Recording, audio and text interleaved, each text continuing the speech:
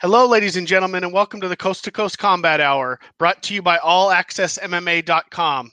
I'm your host, Matthew Hawkins, and as always, I'm joined by my co-host, Ed Carbajal. This week, we're joined by the members of the Last Round podcast. Currently, we just have one of them, Mike Shepard, joining us. Thanks, Mike, for joining us. Is Mike okay, or do you prefer Michael? Mike's fine. Mike's fine. Cool. I'm the only member that you need of the Last Round podcast, Matt. All right, yeah, we've already dealt with Danny enough on here. So, Mike, lots of stuff to talk about, man. I mean, we had mentioned we came up with the idea of bringing you guys on a couple back when the Canelo news first broke about him walking away from the Zone and Golden Boy, and then now this week.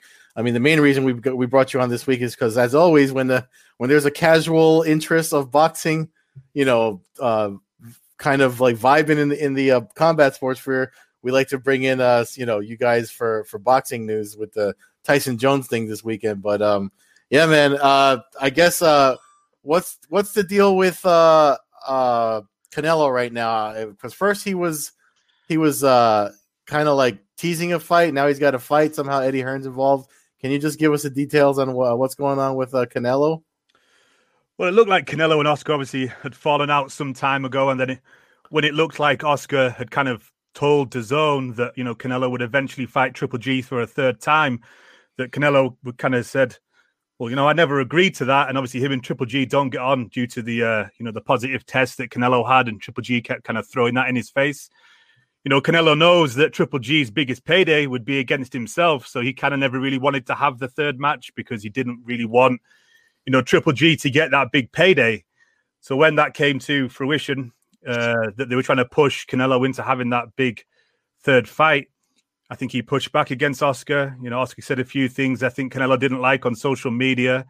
Canelo kind of knows that he's big enough to promote himself, kind of following on from, people like Floyd Mayweather, where they can just start their own promotions and, generate, print money, essentially.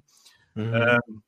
And then obviously with the contract he had with DAZN, it kind of made sense that he went back to DAZN because, his fight against Callum Smith kind of coincides with their start in the UK.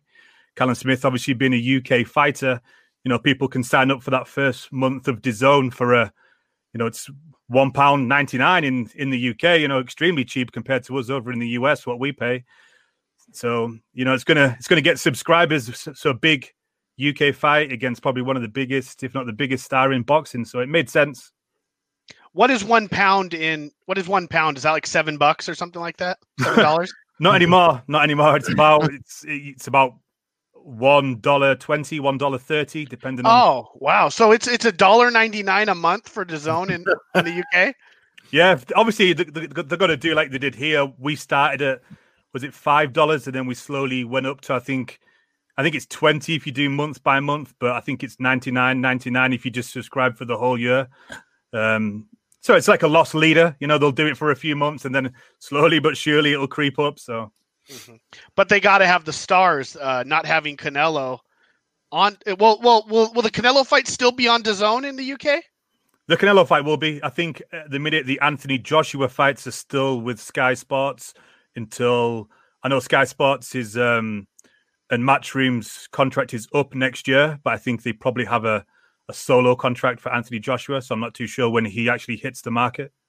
But in the United States, this fight's not on DAZN for Canelo, right? Didn't they have the falling out? Or yeah, he went back though. I think it kind of seemed underhand because he kind of sued DAZN and Oscar, and then he went straight back to DAZN because obviously they have a lot of money. They needed him to open up that European and UK market, so it kind of made sense to just use each other, and eventually.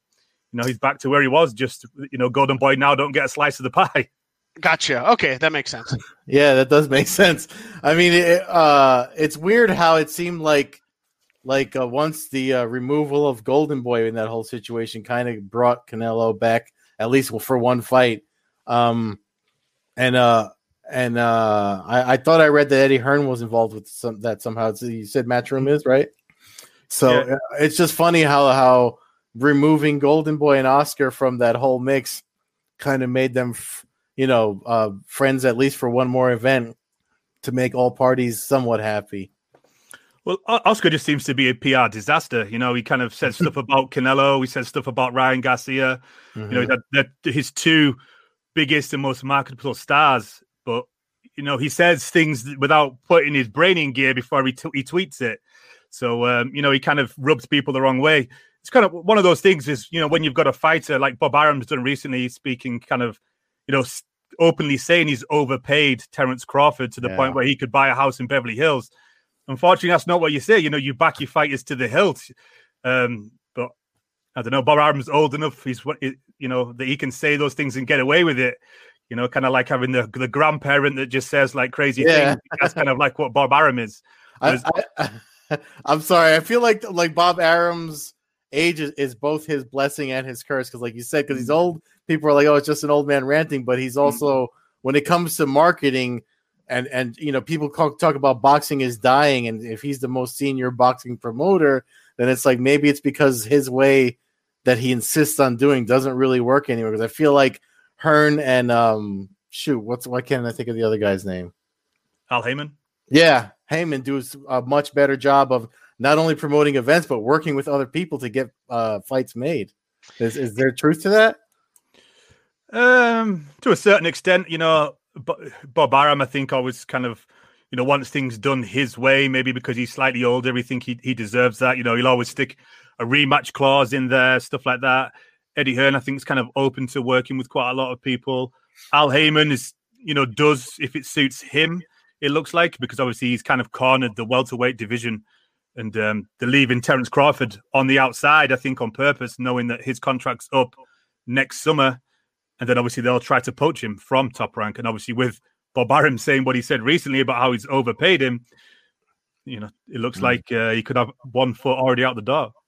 Is that something new in boxing? I mean, the UFC's in MMA, we've always had Dana White, who has never hesitated to bash his own fighters.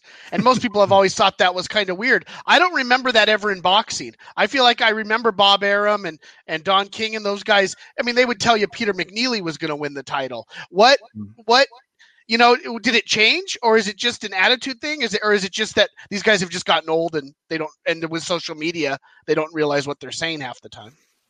I think, Bob Arum maybe sometimes just says it because he's old and maybe he doesn't put his brain in gear before it leaves his mouth. And I think another thing now, it's with social media, you can, get an idea or a thought, put it on your phone and tweet it. And then afterwards you're kind of like, oh shit, like you kind of start saying it to yourself and you think, oh, this is how that guy's going to take it, once he reads it. But it's out there.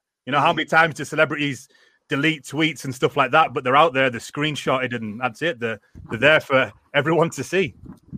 Oh, snap. We just got joined by Daniel Zaldivar, the other half of the Last Round podcast. Daniel. Who the hell is that? That's me and Matt. And what's up, man? I'm glad to have full house tonight. I'm just glad you guys paid me to do this finally.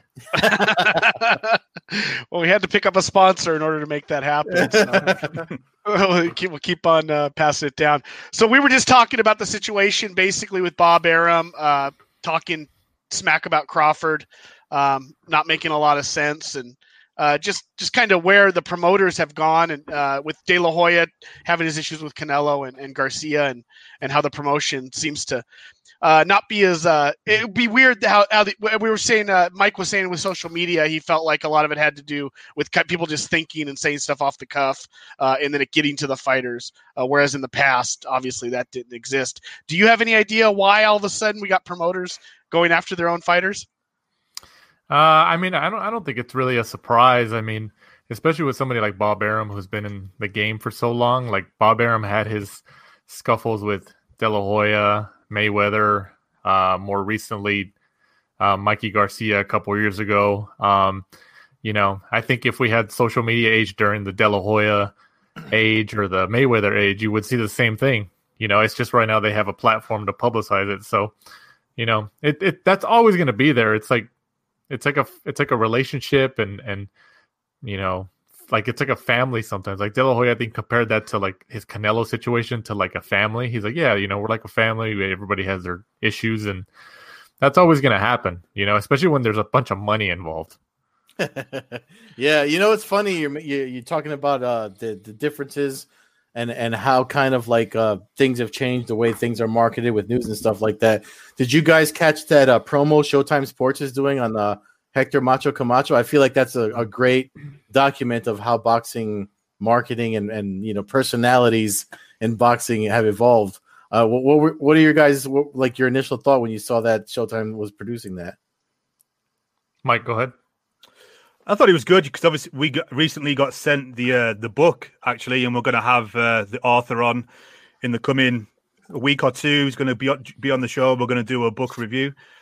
So I kind of read that before I watched the documentary. He's somebody that just imagine having Hector Camacho around now. He'd be up there with one of the top salesmen. The way that he is, he understood kind of the PR. The entrances. He knew what to say. The flamboyant outfits and stuff like that, and then. What a story his whole life was. Right. Yeah. No, I agree. We've been getting. I don't know about you guys, but we've been getting a lot of these like publications been saying us a lot of boxing books the last couple months, but it's pretty cool. But yeah, in terms of the Colt Camacho thing, I saw Steven Espinoza, the president of Showtime Sports. He was tweeting about it and tweeting out links about it and little teaser videos and stuff like that.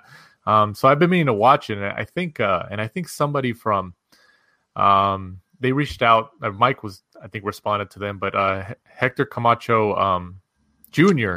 Somebody on behalf of him reached out to us and asked if we want to have him on as like a future guest or something, which kind of made sense because maybe he's helping promote the Showtime television series or whatever it is. So. Yeah, I mean, I think Macho Camacho was a personality. Just like I think regardless if somebody's a good fighter or not. I mean, obviously it's good for them to be a good fighter, but if they have a personality, those are the ones that people remember the most. So he definitely was. Real quick, just you mentioned the book. I didn't even know it was based on the book. Well, what's the name of the book and the author? I don't know how to pronounce his last name. It's Christian. I think it's Guides. Guides. It's Macho Time. Macho Time. All right. Yeah. I thought it was about Macho Man Randy Savage at first, but I guess not. Hey, that would be a good one too. I would certainly if you were to check out. But yeah, Camacho was cool because in a time where you had the huge names in boxing in the 80s and early 90s, but I feel like maybe it was through like Wide World of Sports. I just feel like he was one of the guys I saw all the time growing up. Even not having, I mean, did he really do any giant pay-per-views? It seems like most of his stuff was cable television, wasn't it? Or HBO non-pay-per-view, I guess, back then. I think back then we don't think we really had as many pay-per-views. HBO kind of was that because obviously you have the paywall. Whereas nowadays, you have the paywall, then you also pay pay-per-view. So, you kind of get double smoked by it now. So, but yeah, obviously, Hector was just one of those guys, I think, that crossed over to like your casual fans because he was just like a PR dream. Everything about him, his entrances, the way that he spoke, he's flamboyant, his style of boxing. If he was around in 2020, the guy would be earning millions of dollars. He's kind of like Teofimo Lopez, who's just hit the scene, is very similar. He talks the talk. He understands stuff that's modern. He's there wearing the shirts of the guys that wins the Heisman's trophy. He just knows exactly what to do and what to say. What's funny about you talking about marketing and stuff like that, and we're going to get into I guess it's you guys are tapped into the boxing community more than we are. So with this weekend's Tyson Jones pay-per-view coming up, first of all, like it seems like it picks up steam and then it gets kind of knocked back a little from the way I'm looking, especially with the rules keep coming up on social media now and how they're like, okay, it's an exhibition and, et cetera, et cetera. So before we look at the card and stuff, I just wanted to see if you guys can just give us the honest take on kind of like where it's at now and how is are boxing fans looking at this as a smack in the face, or is it something that they're hoping to bring in a bunch of brand new eyes to kind of refresh the sport a little? I guess Mike, if you want to go first. I mean, I don't think the rules have changed, right, Mike? They haven't changed, but I think it was something they tried to keep kind of hush-hush unless you kind of really search them out. Because if you're a casual fan and you get told like they're wearing 12-ounce gloves instead of 10-ounce gloves, there's no headgear, but they've changed it to 8 2-minute rounds. And then, Andy Foster's openly kind of said that it's pretty much a hard sparring. It's not a fight. You can't bet on it because it's an exhibition. I can't legally bet on it at most betting sites. And then also, to me, I know people are going to say, well, Tyson is going to get in there. He's going to see red because of how competitive he is. And he's just going to run across the ring and smoke Roy Jones in one round. He's working for Triller, and they've openly said that this is something that they're looking at doing. So I can't see him having a gentleman's agreement with Andy Foster, the head of the California State Athletic Commission, saying it's going to be hard sparring. And then they both go in there and knock fucking lumps of shit out of each other. He's then going to say, well, that's it. You're not having another one of these again because the 57 and 54 or something like that, both end up in hospital. How's that going to look for the California State Athletic Commission? So they'll go in there. It'll be like hard sparring. There's no judges, so it's technically just going to be a draw. They'll both pick up that beautiful WBC frontline belt that they've decided to stick online, and they'll both live to fight another day, and they'll have more of these. And that's exactly what they want to do. They want to try and get something for the older fighters to do and earn some money, I guess. Do you think that they have do they really want to fight, or are they just looking for an exhibition? Because I was trying to figure out why they're doing this in California. If you wanted to kind of have a gentleman's agreement, we're not going to try and knock each other's heads off, but actually have a boxing match, you could have done it in probably Texas without anybody looking sideways at you. Is this just more of a make money and be in Hollywood kind of thing? I mean, what if anybody pays for this, what should they expect? I mean, is it going to look like a gym sparring session? Well, I think in terms of having it in California over here in Los Angeles is when we were talking about it, we had read reports that Mike Tyson had a lot of power over the venue and the location, and that some of the handlers behind the scenes, and I think people at Triller wanted to have it in places where they can have some type of a crowd, possibly Texas, maybe like a Florida or something like that. But Tyson didn't want to do it outside of LA. He said, I want to have it in LA and California, Southern California. So I guess he was just dead set on that. And then, in terms of like the pricing and stuff, I think it's priced at, is it $49, Mike? $49.99. Yeah. Right. I mean, I was telling Mike just earlier today, and then a couple of days ago actually, that there's a lot of because there was Kevin Iole. You guys know who Kevin Iole is? Yahoo Sports combat sports writer. He's been in the game for a long time. He tweeted saying that he was the promotion for this fight is like the worst he's ever seen, and something like that. And which was I mean, I can understand it, but it's a pandemic. But I was telling Mike that at least from my personal standpoint, there's a lot of people that I know who they're casual fans, and some of them aren't even really casual fans. They're just kind of like sports fans. And a lot of them have asked me, they'll text me, or like if I've talked to them on the phone or something like that, like they've asked me, hey, what's going on with Mike Tyson? How is he gonna, I'm going to watch it. And a lot of these people are asking about it. And usually every time that's happened over the years, those events end up selling well, or at least decently, where like you consider it a success. So I think Tyson's name just carries a lot of weight on its own.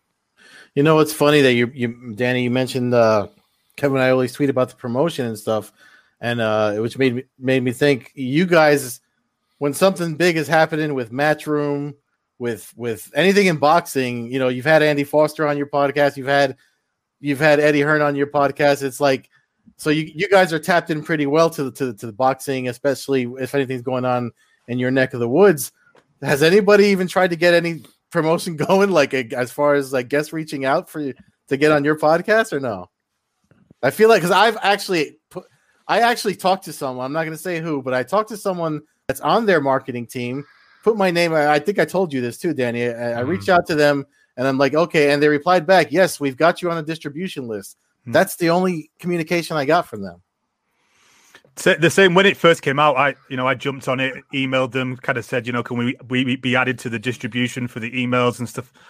I think I've had 1 or 2 emails and, that's about it. I interviewed, BJ Flores, I think it was 2 weeks ago, who was obviously the coach for, Jake Paul, who's fighting on the undercard against Nate Robinson.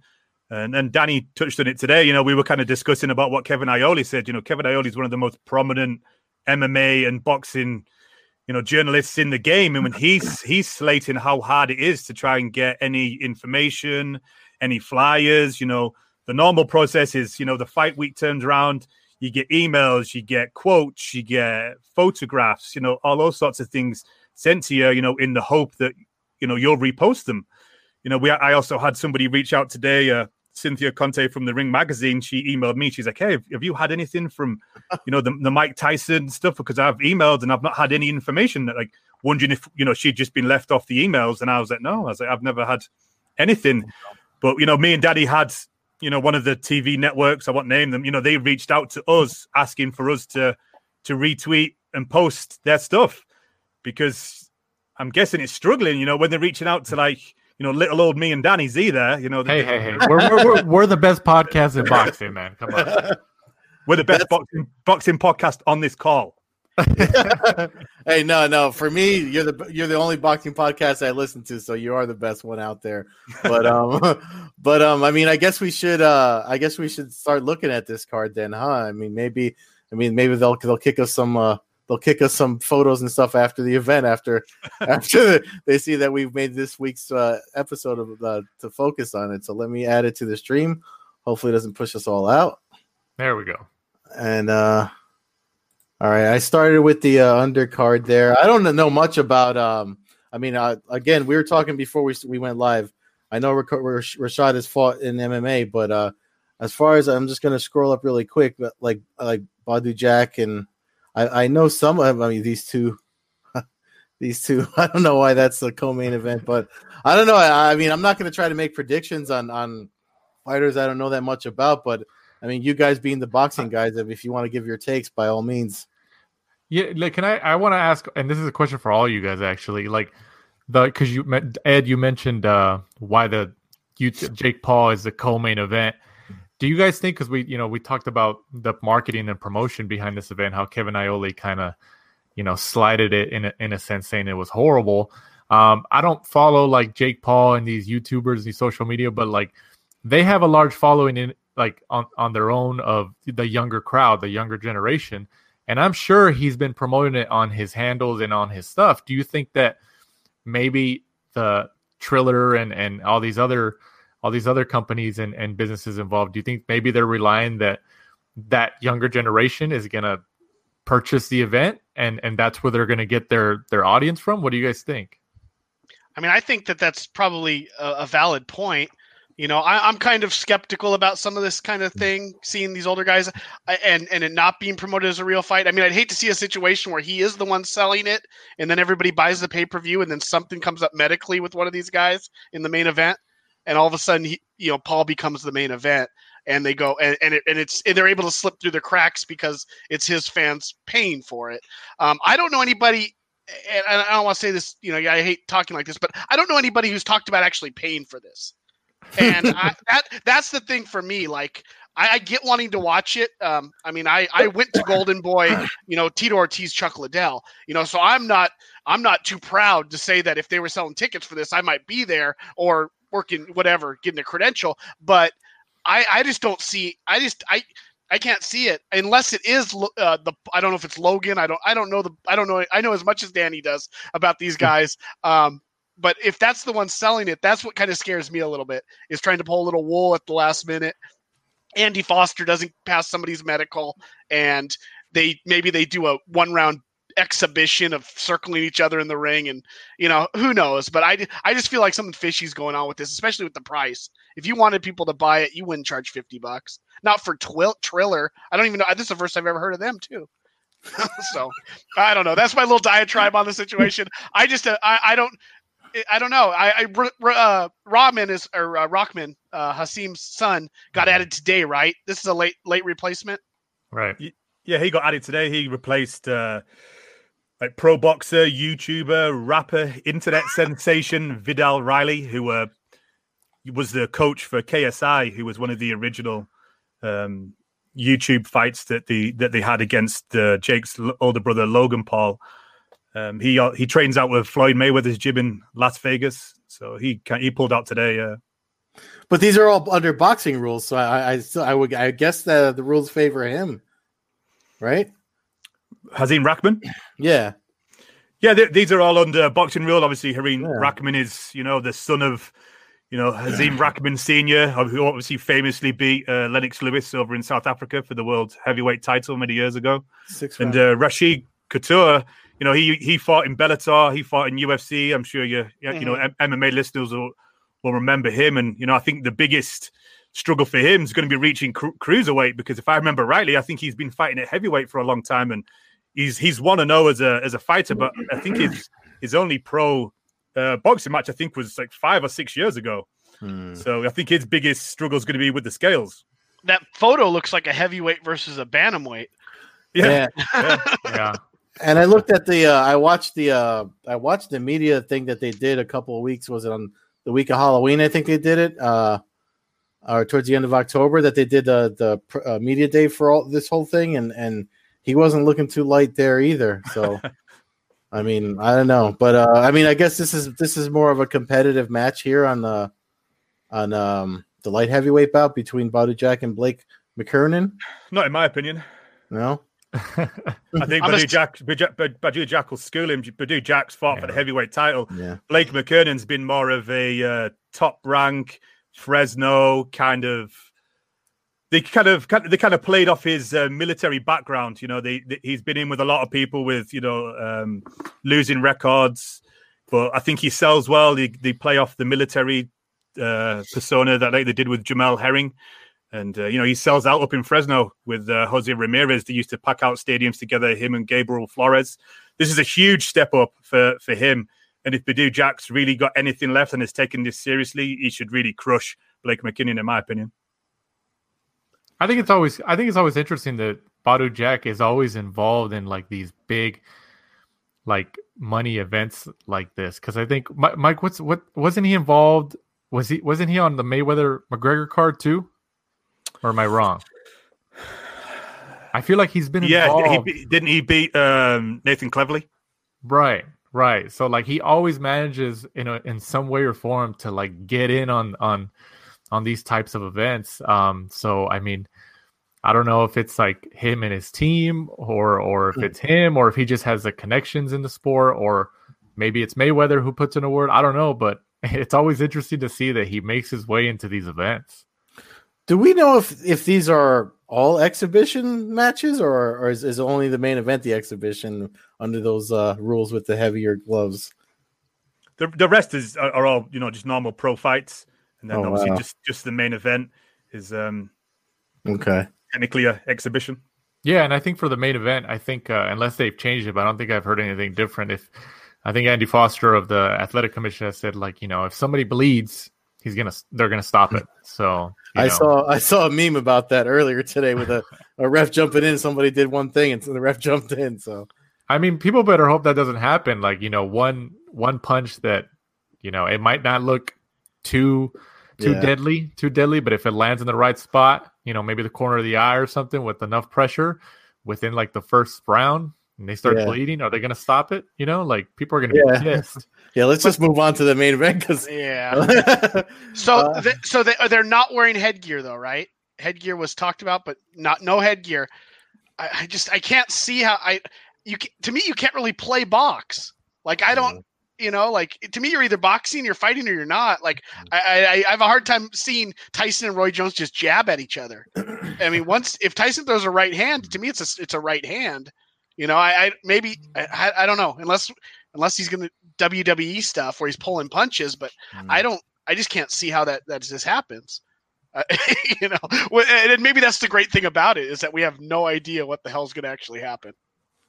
I feel like Mike Tyson, even if he wants to or not, I feel like people, and obviously Mike Tyson's going to do whatever Mike Tyson wants, but like I feel like he will try to maybe showcase a little of the 90s Mike Tyson, maybe in terms of movement or maybe those swooping shots or something, just for the entertainment of the event. Just to show people like, hey, I could still do something. So, but I think it's just the intrigue of people wanting to see Mike Tyson. I don't think it's realistic to expect 1995 Mike Tyson or whatever, but the guy has said in interviews, I'm sure you guys have all seen it. Like he said in interviews that like, he's got a mean streak, especially when he was a fighter, like he took out his anger on all his opponents because, but I'm surprised that he's coming back. I know he said on Howard Stern a couple of years back, I don't know, maybe 5-6 years ago, or maybe longer than that like he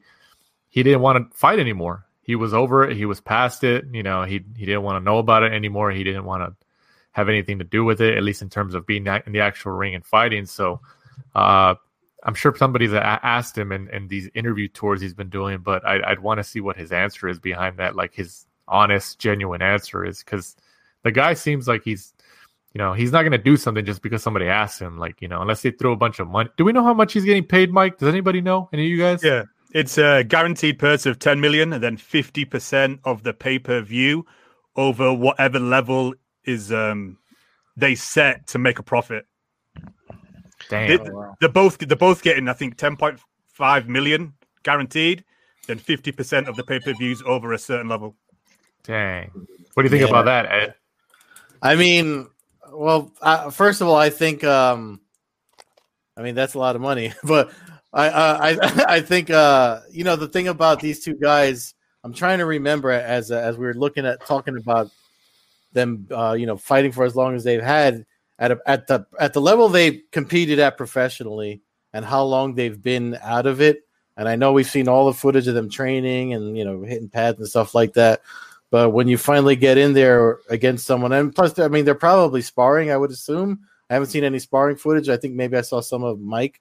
So, but, when you get in there against a live fight, I think it's just different for you. And especially when you're older like that, I'm afraid of what to expect, but I'm also curious. So I do kind of want to see it. But as far as what I think, I don't know where the hell they get the 10.5 million from. I guess this Triller thing, I know it's an app that's kind of like TikTok, and if TikTok is a big thing now, I'm an old man and I tried it out and I deleted it, so I didn't really get it. But it seems to be something that somehow has money. So I don't know. I don't know. It could work, but what was that recent app, Quibi? Didn't they kind of put a lot of promotion behind their app, and then they ended up reporting recently that it's going down or it's going out of business or something? I don't know, but I feel like this app might be the same thing. They're going to push it. This is going to be like their coming out event, but the market's so saturated already that it's tough to really find a spot. The problem I have with it is they've spent all the money on the main event. They spent all the money on the Mike Tyson, Roy Jones Jr., and then obviously I'm sure, Jake Paul's getting played handsomely, and, Nate Robinson. So the professionals below that should really be there to supplement, us that are, hardcore boxing fans. It's not there. They're either one-sided or they're people we've never even heard of. And, it's got to the point where, was it this week or last week, they started announcing there's like all these different singers that are coming over to make it, into a kind of an event as well. They've got Adesanya, is obviously going to be on comms, working that to bring in some fans, probably from the UFC side. So it looks like they're trying. And to me, from what we can tell, I'm guessing the figures that they're guesstimating aren't looking too great.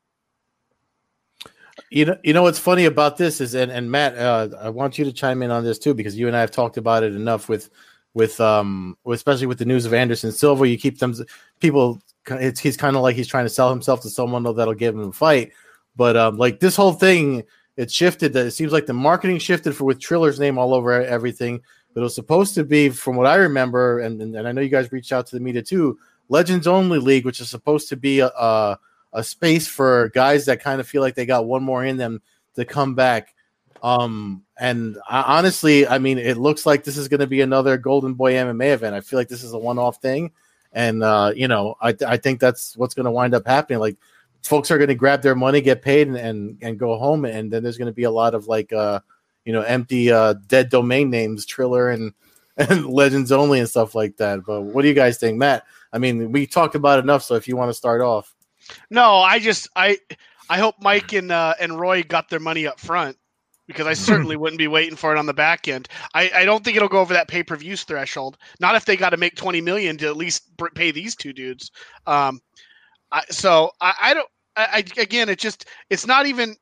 I guess I'm still in the old school mentality where I haven't even gotten used to UFC Fight Pass for people having to order pay-per-views through that. So in my mind, if it's not on like Viewer's Choice or DirecTV pay-per-view or something, I just don't know. To me, the average casual boxing fan who's maybe like 60, like one of my uncles or something right now, it has no chance of ordering anything like this.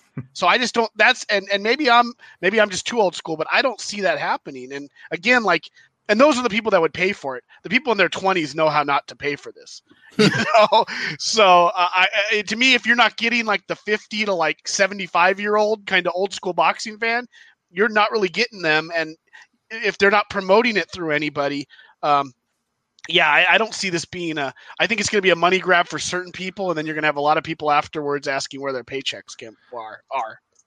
I think they're trying to hit every type of market with who they have involved in the event. So they have Mike Tyson, Roy Jones. So the hardcore boxing fans are intrigued by that. So they might check it out just because it's Mike Tyson and Roy Jones Jr., who at one point or another were each respectively the best boxers in the world. But then they also appeal to the older generation who might be casual fans, but they know who Mike Tyson is. And they're just like, oh, I'm kind of intrigued by that. I might order it. And then you add somebody like the YouTuber Jake Paul, who has the younger generation who don't watch fights, but they'll watch anything with these guys involved.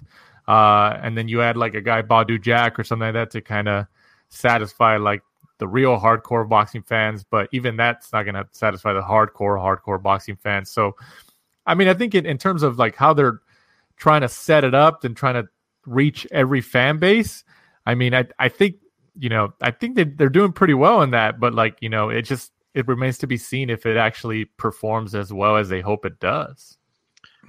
My biggest question for you two guys is, if this is 1989 Mike Tyson versus 1996 Roy Jones, who wins? Tyson. At 210 pounds, 220 pounds. I think Tyson does. I think Tyson was just a killer. I think Roy Jones is a badass, but like, I think Tyson was just, his killer instinct was just different. I don't know. I think Tyson. What do you think, Mike? Yeah, I think I'd have to agree with that. I mean, I'm a big fan of both. Big Roy Jones Jr. fan. Went on a little bit too long in his career. Obviously he didn't need to take all those losses that he took near the end, over in Russia and places like that. But yeah, I think Tyson in his prime, at his best, people forget how quick and, how explosive he was. I don't know if Roy Jones could just avoid him, with that jab for so long, because he's just so powerful, so explosive. I don't know, just takes one from good old Mike, and that's it. You're out. Yeah. That's true. Roy Jones isn't putting his hands behind his back against Mike Tyson. Yeah, I mean that'd probably be a mistake. The other thing too is, I mean, if you look at activity, I mean, I guess, and I think the time that Mike, when you were on this podcast to fill in for Matt, back when this was first announced, the thing is, we talked about how if you look at whoever's been more professionally active recently, it's Roy Jones Jr.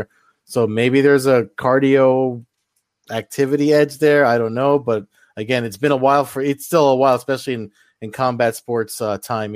Like that, nothing ages anyone's body like a fighter, and especially when a fighter not fighting probably ages faster than when they are actually active. So, I mean, yeah, I guess that's that. One thing I have on my note, I wanted to ask at the beginning when we were talking about the zone and all the new stuff, the actual boxing going on that's going to probably keep going on for a little while. The Triple G announcement came out today. He's also got a fight announced against a name I can't pronounce, but that was either announced today or yesterday, right? Officially today, with the emails came out with the poster and stuff like that. Yeah, he's fighting the day before Canelo. I think it's Friday the 18th against his mandatory challenger.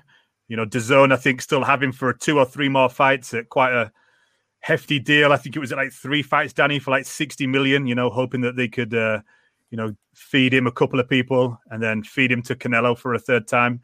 Triple G is not getting any younger. He still has that name, 39 years old. His last fight against, Derevchenko, in my opinion, got some home cooking, got a little decision because DAZN needed him to win that fight so they could, feed him to Canelo later down the line. So good to see him back, though, as a name. Does this Zarameta guy, I guess that's how you say it, Zarameta, does he have a chance against Triple G, and does Smith have any chance against Canelo, or are these 2 squash matches?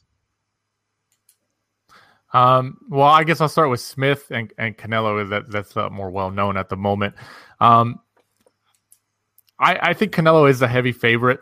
I think that's an easy one to say going into that Callum Smith fight, but Callum Smith is the ring champion, the Ring Magazine champion, and I believe the WBA super middleweight, 2 supers in that word, champion also. So like, it's not like he's arguably the best one. Like, if you want to take out Canelo from the 168 pound division, he's arguably the next best guy. But his fight before, I believe he fought John Ryder. That was the last fight, right, Mike? Mm-hmm.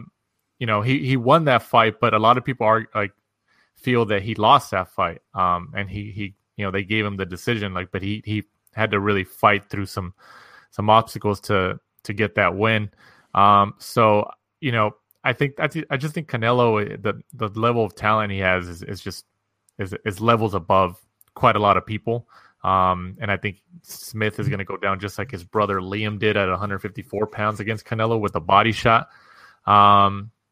The only thing he's going to have an advantage over Canelo, obviously, is the height. I believe he's like 6'3". Yeah.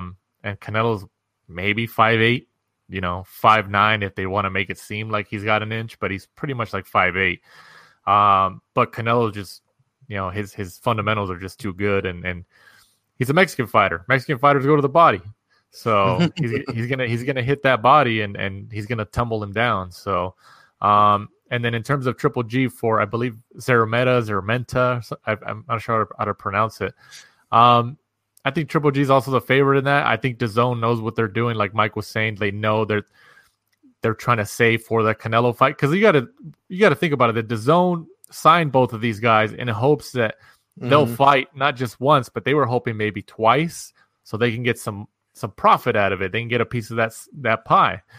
So I think they know, like, okay, this guy we're going to put in Triple G with, he should beat him, so he won't ruin the plans for the Canelo third fight, so we can get a piece of that financial pie. So I'm not really too familiar with him. Mike, have you watched any of his prior fights? I've watched him. He's very similar to Triple G. I think he's kind of a perfect style for him. He doesn't move too much. He'll be kind of a punching bag for Triple G. He's also smaller, less reach, kind of a perfect opponent, even though he's a mandatory, so he has to fight him. He's actually also a very good style for him. And looking at Callum Smith, I kind of agree with Danny. As much as I'd love to see Callum Smith, being a fellow Brit, beat Canelo, I don't see it. Canelo has a very awkward style for a lot of British fighters. He's defeated how many of them so far? Like Matthew Hatton, Amir Khan. The list goes on and on. I see, he loves going to the body. And Callum Smith's so much taller. There's going to be a lot of torso just right in front of Canelo. And I see that's how he's going to take him out. A big left hook to the body. Very similar, I think, in the way that Canelo defeated Rocky Fielding. 18th and 19th of December, so that's a double header for them. I wouldn't be surprised if DAZN picks up a few subscribers then. Well, they should. Because from the December 12th until January 2nd, I believe, like about 3 weeks worth, they have some pretty significant names fighting. They got Triple G, Canelo, Anthony Joshua, and Ryan Garcia.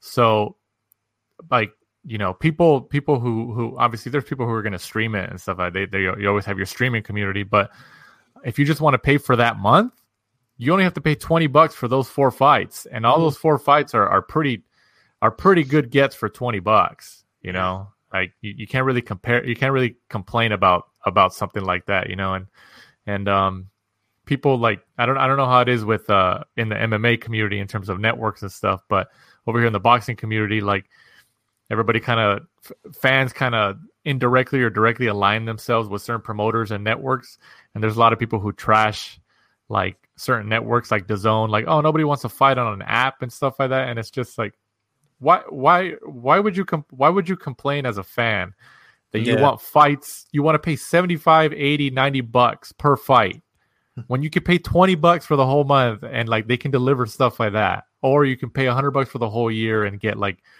you know, 15, 20, 25 fights or something like that, you know, that are pay-per-view caliber in a sense, you know. I mean, I don't know. That's just my 2 cents, I guess. No, that makes sense. A Canelo fight by itself used to be like $75, right? Now you can get it for 20, even if that's the only one you want to watch. Right. So, I mean, that's common sense there. I noticed that the Canelo fight is taking place in San Antonio at the Alamo Dome, and tickets actually go on sale there tomorrow if there's any local fans listening. Is the Triple G fight in the States, or is that out of state? Out of the States? I believe it's in Florida, right, Mike? Florida. Yeah, I believe the last I heard it was going to be in Florida. I don't know if they've announced a venue officially, but it's going to be Florida, Mike. The usual Seminole Hard Rock Hotel and Casino. Okay, so they'll likely have fans there too. So these will be events on DAZN with Florida for sure. Fan interaction.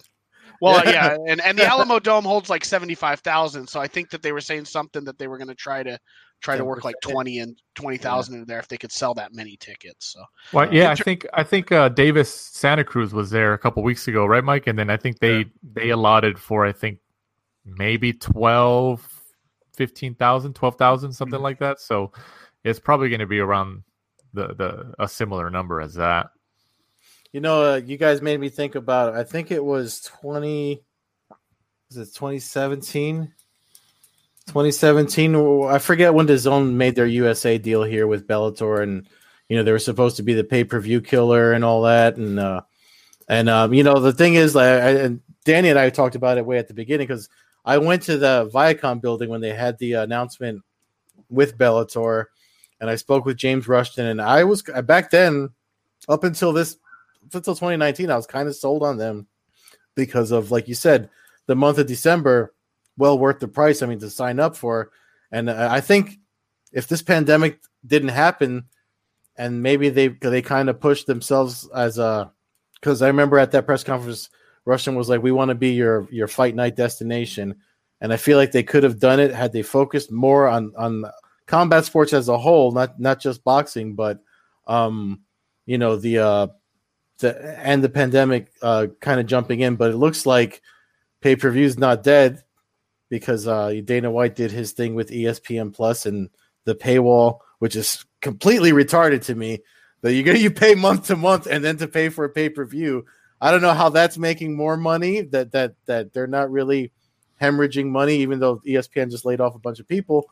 But I mean, I don't know, man. If I feel like DAZN could have been more successful if they kind of made better moves. But I don't know. Just you talking about the deal that is a great deal, but I mean, I think the DAZN ship has sailed for me as far as ever considering them again. I just had to throw that in before we wrap it up because they shouldn't have raised the price in the U.S. They went to $20 a month too quick. $9.99 a month was a good value, especially when they had the Bellator. I also think that they did a lot of people a disservice that had subscriptions during this pandemic where they had like 6-7 months of nothing at all on the network and they still charged them. I felt like they should have reached out to those people and extended their subscriptions or figured something out. Hey, if you subscribe again for another year, you get it for $9.99 for the whole year or something like that. But I think that rubs some people the wrong way because I do know some people who prepaid for the whole year, in January or something, and then all of a sudden they haven't had anything, for 8 months of paying for it. But it does pay off here at the end of the year, even if they pay $99. I guess if you're a big enough boxing fan, those 4 fights in itself. But how much original boxing content do they produce outside of the Ak and Barak?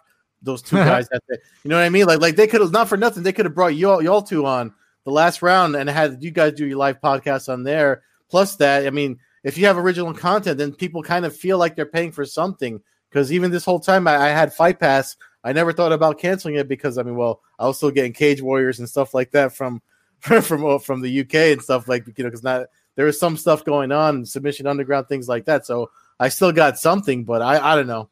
I just feel like they could have done a better job just again promoting it and you got to listen to your fans, man. If you don't listen to your fans, it's funny because Russian said that to me.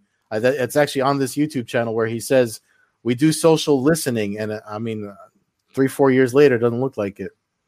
I think it's just a pandemic that really that was like their kind of like their nail. I think I agree with what Matt said. They I don't know if it was you or Matt, Ed, but how they raised the price too fast. Yeah. To $20 and stuff like that. I mean, like, $100 for the whole year is already a good deal. I think it comes out to be like $8 and change. But I think, I don't think, I think if anybody realistically expected a pandemic of this nature to affect the world as it has, I don't think we would have saw a price increase like that. Because I think they just assume like, hey, like we have all these former HBO boxing guys, Canelo, Triple G, Anthony Joshua, and all these names.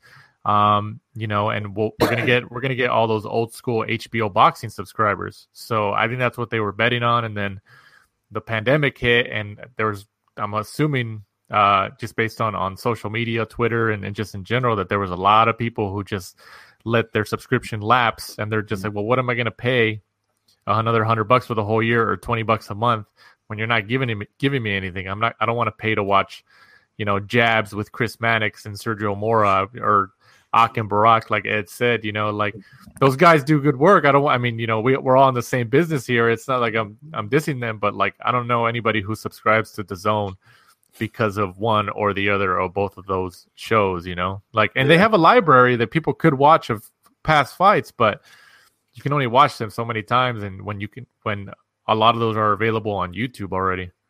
Mm-hmm. Yeah, I think it's a mental thing. Even if you're paying $9.99 a month and it comes out to $120 at the end of the year, I think it's just the $10 a month thing. A lot of people can kind of swallow, and you can kind of go, hey, there's not a fight I'm interested this month. I'm going to hold back, this month and then resubscribe. So I don't know. I just think that it's harder to get somebody to go, hey, here's a $100 bill for the year. That it just has never worked in any of the things I've ever noticed. Fight Pass doesn't seem to even work that way. Most people, I think, do month to month to that, even though it's more expensive than paying for 6 months or a year at a time. So I don't know. One thing I wanted to ask you guys about was, and forgive me for not knowing the names of the guys, but the fight before the Crawford main event, we had our first situation where I've ever seen instant replay used in any kind of combat sports in a sense of a big moment where you had a world title on the line. And it seemed to fail miserably. Maybe one of you can kind of give a quick little recap of kind of what went down and maybe what the reaction in the boxing world's been to that. Go ahead, Mike.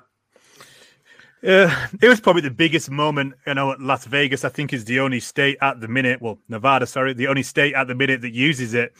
They did use it earlier in the pandemic for just a knockdown.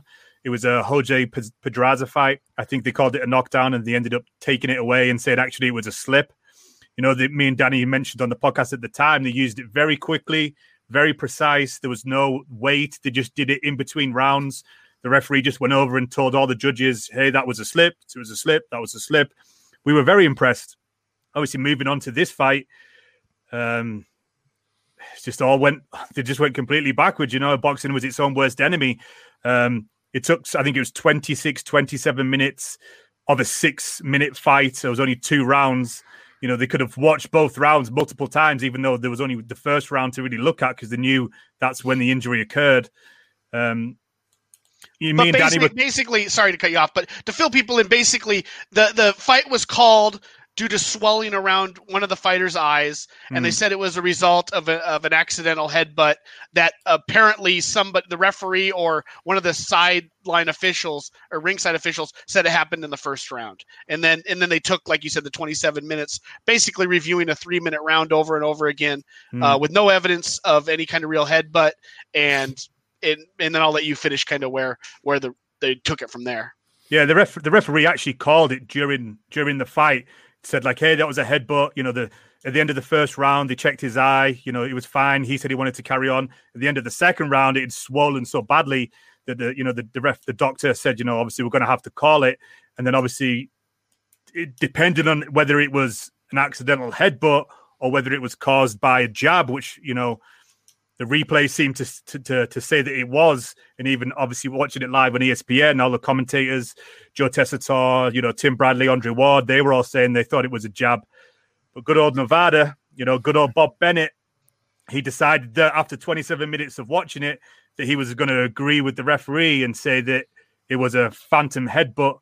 But to be fair to him, he did say afterwards that in an interview, I think it was with Kevin Iole, that the only way that they were going to overturn it from what the referee decided was if there was 100% proof that it was definitely a jab.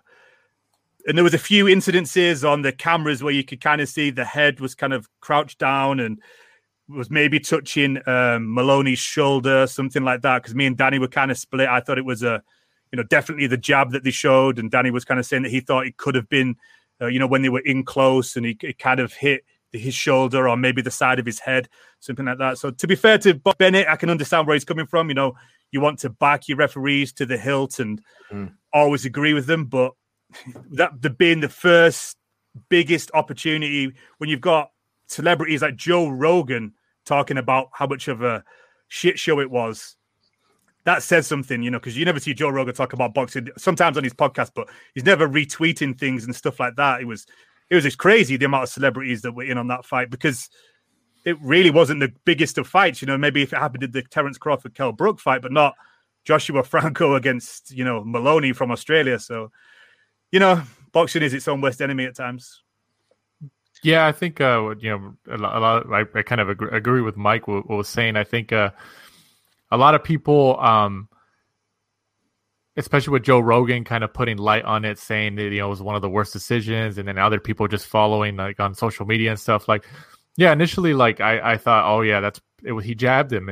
It was just jabs.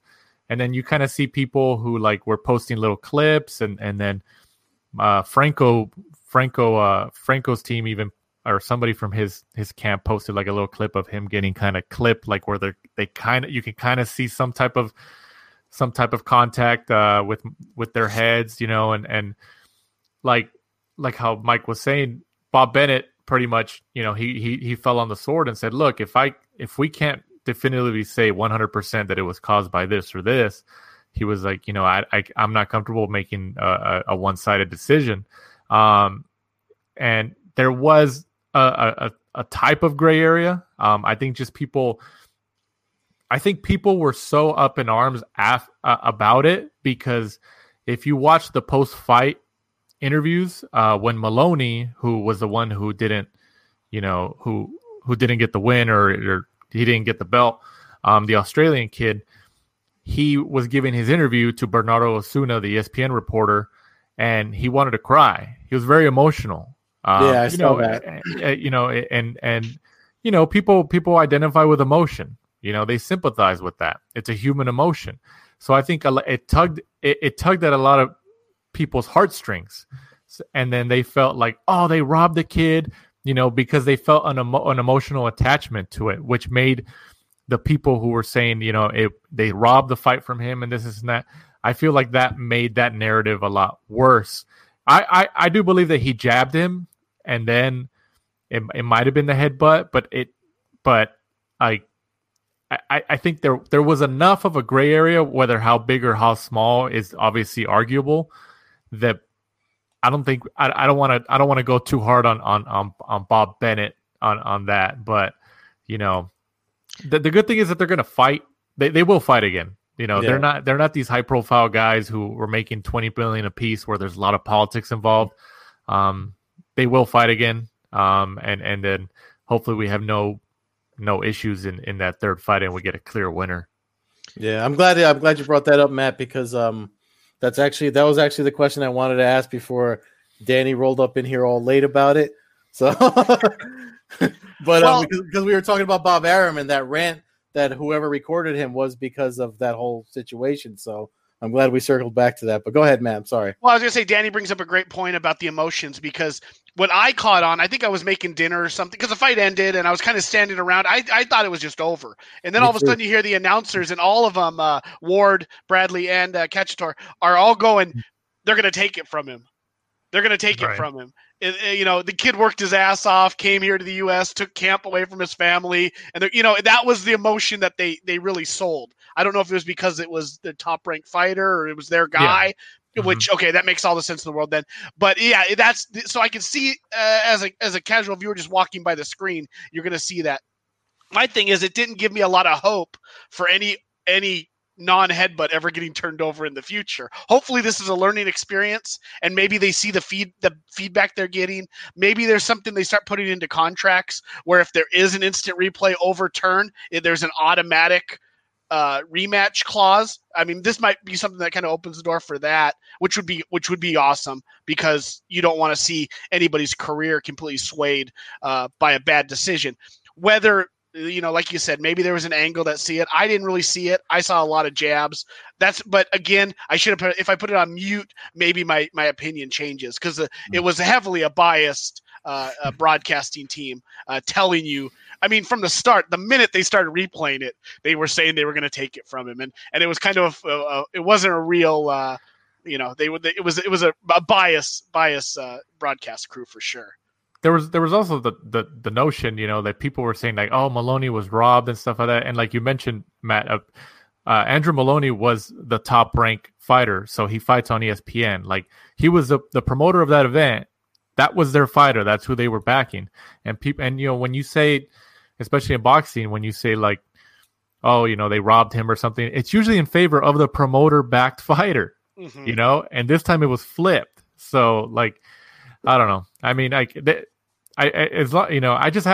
I'm I don't want to say okay with it. I think I'm just like, I'm willing to look past it, because they will fight again. Even they haven't officially announced it, but they will fight again. So that kind of gives me comfort as a boxing fan. So I'm like, hey man, we're going to see it again, and hopefully this time we got no issues.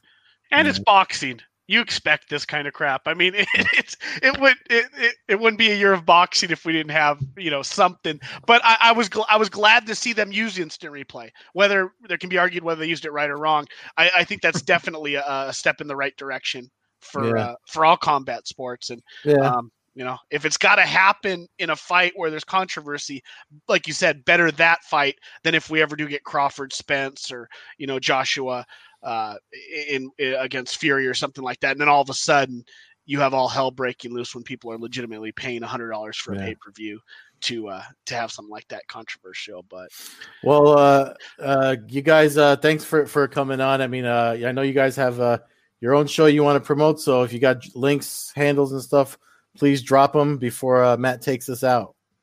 Go ahead, Mike. This is always Mike's part on our show. Danny gives me all the big jobs. So we're at the last round 12 on Twitter and Instagram. Then I'm at mshep100, I think, on Twitter. And I'm at DannyZ_boxing. If you're watching this, broadcast of the episode, you can obviously see it on the screen. But yeah, like we try to post as much as we can. We try to have guests from all different parts, all different fields in the sport of boxing. So we try to keep it as a variety as we can, because we get people who message us on Instagram and Twitter like, oh, you guys should get an announcer on, you guys should get a manager on, you guys should get a cut man on or something like that. So we try to keep a variety as we can, and obviously people who are good good on the mic and good at giving good answers and stuff like that. The recent show we did this week was boxing manager Sam Jones. He's from the UK. He manages a fighter who's fighting this week named Joe Joyce, who goes up against Daniel Dubois on ESPN Plus. So if you guys have ESPN Plus, I'm sure you guys do. That'll be a fight that's in the UK this Saturday. It'll probably be on in the afternoon, right, Mike? Maybe about 2:00. Yeah, I think the card starts around 11. So by the time you get to the main event, you're looking at probably 1 or 2. Yeah. Yeah.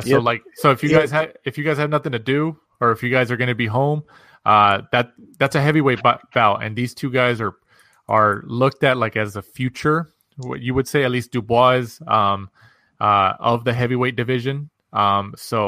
And matching them both right now in terms of like skill and where they're at in their careers is like very even. They're calling this a 50-50 fight. So if you guys have nothing to do, that should be a pretty intriguing fight to catch on ESPN Plus over here in the United States. Yeah, ESPN's going to be running fights on Saturday because they have that early, and then UFC's fight night is on with a heavyweight main event, Derek Lewis and Curtis Blades.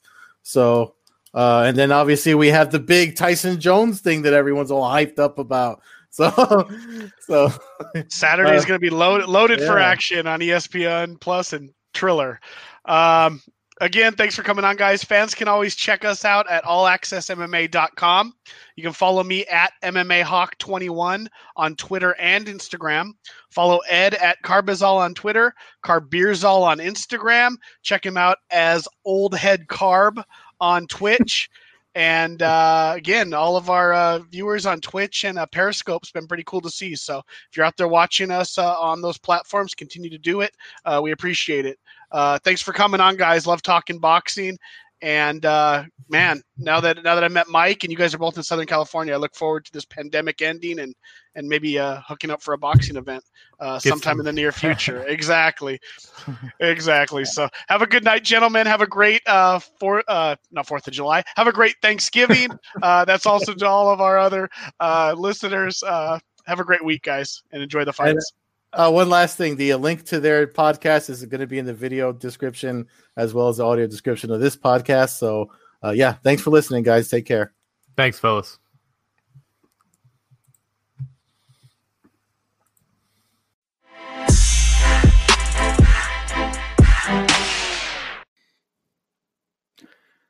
Hey, guys.